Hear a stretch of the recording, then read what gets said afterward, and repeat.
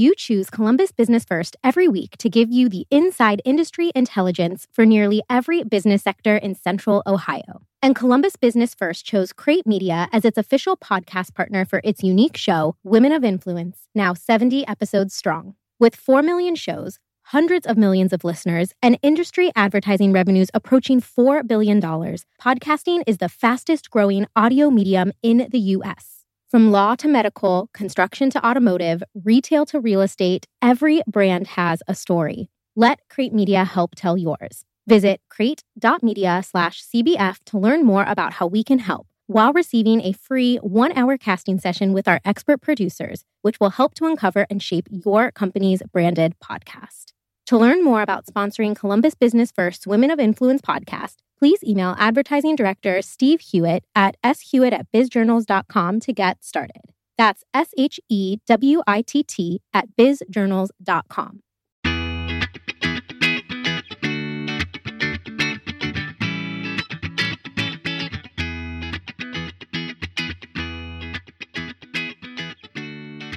Hey y'all, this is Eleanor Kennedy, Assistant Managing Editor of Columbus Business First and the host of this podcast, Women of Influence.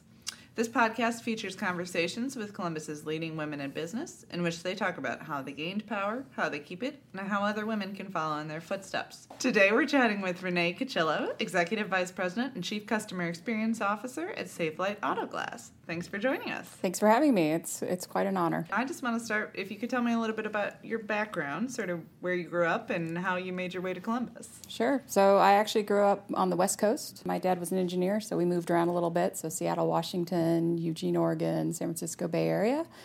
And then both of my parents went to University of Kansas, and I decided to follow in their footsteps. So I also went there and met my husband when he was at dental school there and ended up in Columbus. Gotcha. When I saw you used to work for L Brands, is that right? Yes. Tell me a little bit about what the jump looked like going from L Brands to Safelite, because obviously you're still kind of in that retail world, but it's a different type of retail. Yeah, I would actually say it was a jump. I've had kind of 3 big jumps. So one from Accenture. So I joined Accenture for a while, and that was a really different environment where you could learn as quickly as you needed to. We're surrounded by a lot of really bright people, but you were also on the road a lot. I left Accenture because I had twin daughters and started to struggle with being everything to everyone. So I joined L Brands and found that to be really, really rewarding. But I didn't realize when I walked in how many women were there until I was there. And very, very different diversity at L Brands, which I really enjoyed. And sincerely, when I joined Safelite Auto Glass, I didn't even think a thing about it until I walked in the door and was sitting in meetings, and I was like, wow, there's a lot of guys here. So for me, it's always been a little bit more about the work and the role. And so I've learned how to adapt in the different environments. Are there ways that feels different, being in a largely female-dominated environment versus a male one?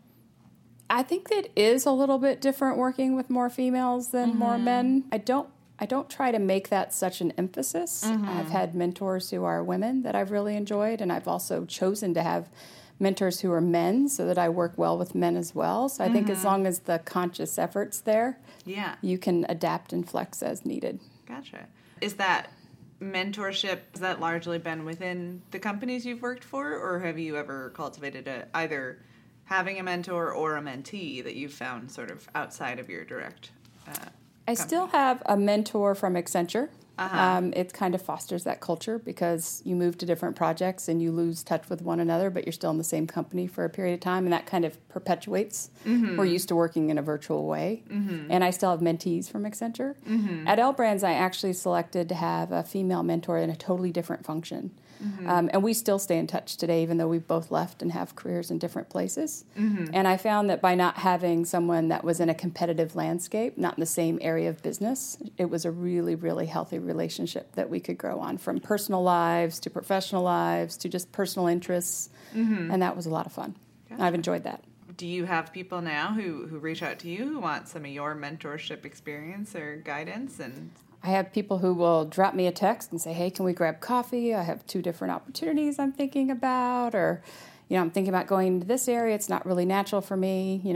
How would you approach it going in? So, yes, I still have people that I continue to network with. Yeah, and you're totally open to building those relationships with Yes. younger people. Yes. And in fact, when I have some of these team members will leave, right, because they come up with an opportunity they never thought they'd get, you're always like, well, we'd love to have you come back, but if not, I'd still love to help you be successful. So always know that it's a safe place. Yeah. And I think people need that. For sure. Well, it looks like as I was sort of looking at your background before the interview that you've really had kind of a steady climb at Safelite. So tell me a little bit about that. Has that been driven by you kind of, every couple of years seeking out what's the next opportunity? Is that a culture the company promotes, the advancement? Just sort of how have you approached the way that you've built your career and advanced throughout the years? Yes, that's an interesting question. I'll see if I answer it exactly how you're looking for it. So I would say two ways. So one, it is something that Safelite does. If they see talent, they don't necessarily believe that great leaders can only lead a functional area of expertise. They believe that they can diversify and lead other areas of business even if they aren't the subject matter expert. And so that's definitely been the case with me, where I've had the opportunity to take on marketing and technology, and now I actually have a division called Safelite Solutions, which is our strategic sales. And so those opportunities have been provided to me where other companies may not have been so open and flexible, but I've really had a great opportunity to be stretched a little bit with leadership support. I would say for me, it's always about the work. So I struggle to turn my brain off sometimes because I like the work. And I don't always think about the position. And I think that's helped me, even though I also know that there have always been times in people's career where you're like, I think I'm ready to be a vice president or something like that. But I've been a generalist and a specialist throughout my career. And in fact, I was a VP for a period of about 10 years. And someone else may have thought that was too long to stay at the same level. I personally found it as a great way to round myself out. And how recently did you move into your current role? I actually just got promoted in March. Okay, great. Yes. What was the hardest part of that transition or the scariest part of moving into the new role? I think first is the team had always provided great success to Safelite that I inherited, so I'm now leading.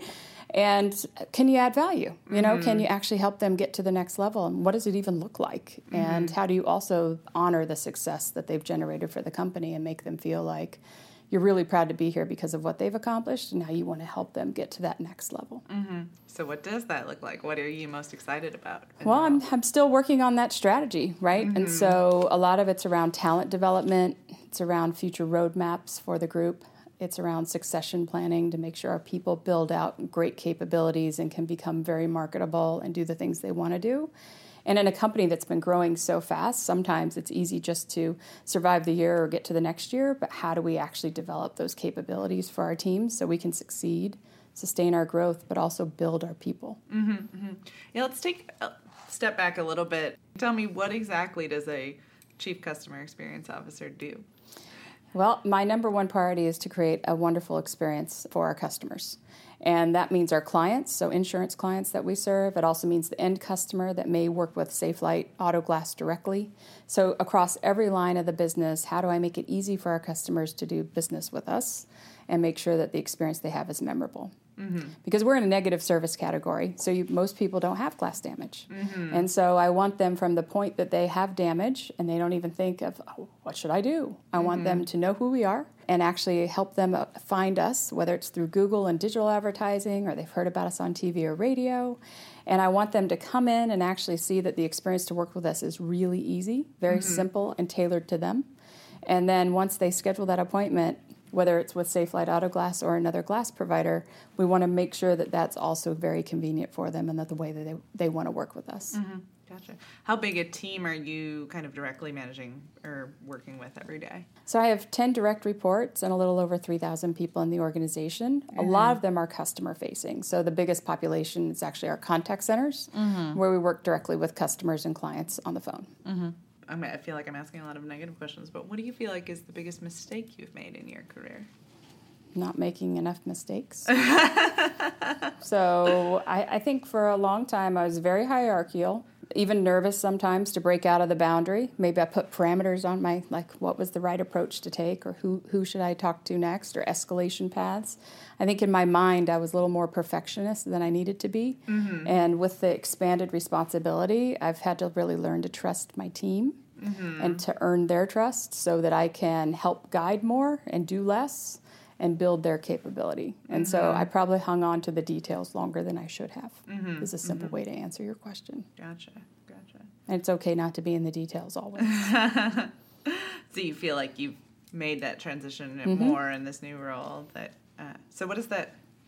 This is a weird question, but is there an example of a way that you've let go of some of those details? Yeah, I actually would say the way that I've done that is by hiring talent that knows more than I do in select areas. Mm-hmm. So when you have a breadth of responsibility like I do, you really need great talent who's the expert and not you. And you have to be really comfortable to build them and guide them and develop them, even though you aren't the expert in their field. And that takes a little leadership courage, because you could get a little intimidated by that as well. Mm-hmm. I've been able to do that with my marketing team, my digital team, the technology group, and now in solutions.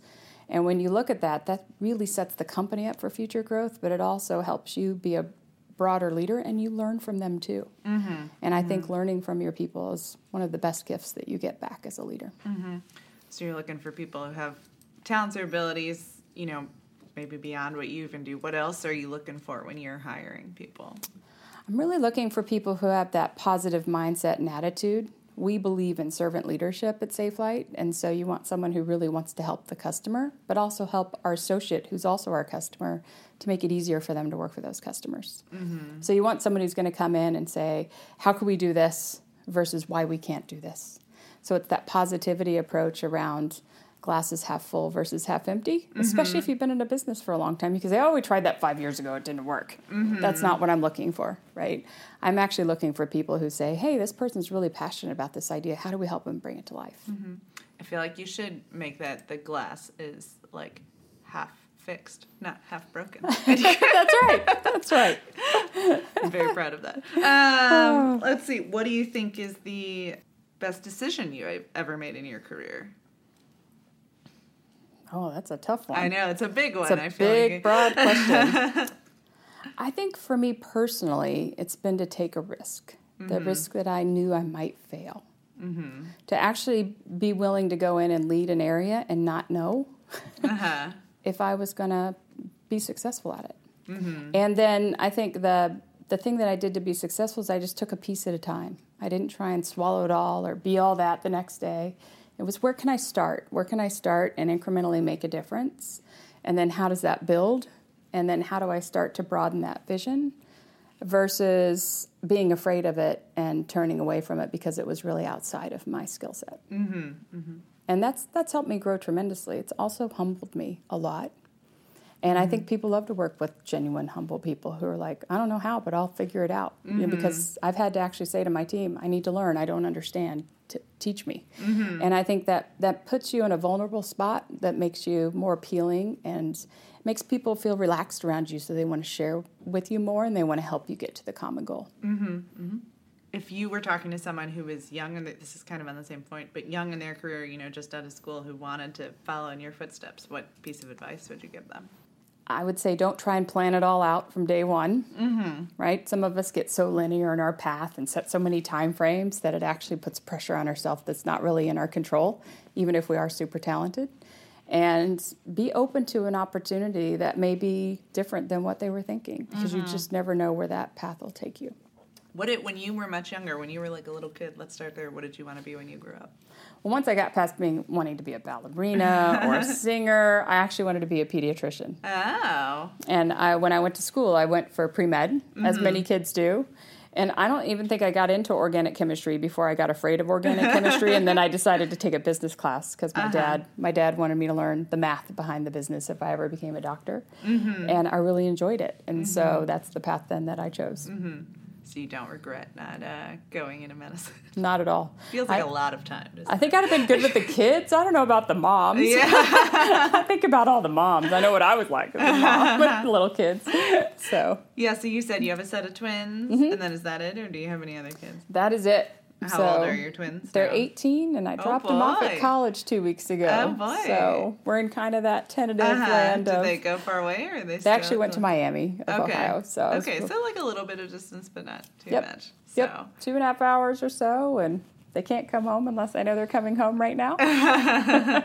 You talked a little bit about earlier in your career, it was kind of hard to when you were at Accenture with the kids. How did you handle that kind of, the work-life balance question that women always get asked as your kids were growing up? Yeah, I mean, to act like it's easy, it's not. It's a daily juggling act. I have a great husband who has definitely helped. He's a periodontist, and he actually has a big job as well. So for us, it's always that teamwork, the communication. Once we got past, daycare and elementary grade, though, they started to have activities. And that's when it became really challenging because they needed to be somewhere at 3 o'clock or 4 o'clock. And you're like, neither of us can do that. And so I had to ask other working moms for help. Yeah. And I remember when I was at L Brands, I asked someone in the legal department, how do you do this? Like, your daughter's amazing, and she's 2 years older than my girls, and how have you managed this? And so I actually reached out and hired some Ohio State students to help pick them up, expose them to things, actually take them their activities, make sure they were okay. And so we found a plan for us that really worked, but everybody's got to find their own plan. So I have other friends who have done nannies, have decided to stay home midway, and I think any decision's right as long as you're comfortable with it and you feel like your kids are in a good place. Yeah. I feel like it was eye-opening. My mom stayed home, so when I kind of became an adult in the workforce and realized in the summer how challenging it is for people with kids, you got to do the camp Jenga of scheduling everything. Just seems overwhelming. So I agree. Well, a little bit more about you. Where will we find you on a free Saturday? Well, right now I'm going to be at the Ohio State game.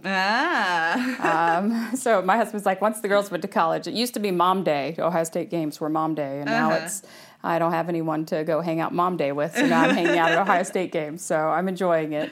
Does your husband, is he from here then? Yeah, he grew up in Coshocton, Ohio. Okay, so that's where the Columbus, Yes, Ohio tied, State, and he went to Ohio State for his residency. Gotcha. Cool. And I got to watch the Safe Light Net go up on the field goal. So it actually helps me. It's a little work and pleasure all at the same time. But outside of that, you'll typically find me hanging out with friends, maybe shopping, sometimes traveling for the weekend, going and seeing family. You'll see me at Lynn's Fruit Farm apple picking and doing all those fun activities. What's your biggest, if you've had a real stressful day, how do you unwind from that? I go on a walk with my dog. And I talk it all out, and then by the time I get home, I'm pretty much over it. That's good. It's amazing how much, if you're just, taking some time, going on a run or a walk or whatever, can really clear your head. Clear your head. And what about books? What are you reading, or what do you like to read? Well, I've been reading a couple on customer experience recently, but I also prefer just to read different kinds of articles and even HBR reviews and things like that. For pleasure, though, I usually try and read something from a leadership mindset change, something that'll just shake me up a little bit with more of a storyline behind it of how someone went into a factory and changed the business and what it meant to the people, and really kind of follow along on the journey. But for pure pleasure, I like mysteries. Well, okay. So. Great. Me too. What's your favorite mystery or one that's really stood out to you lately? I like some of the, I'm blanking out. Along Came a Spider. Yeah, right. So I like some of those quite a bit.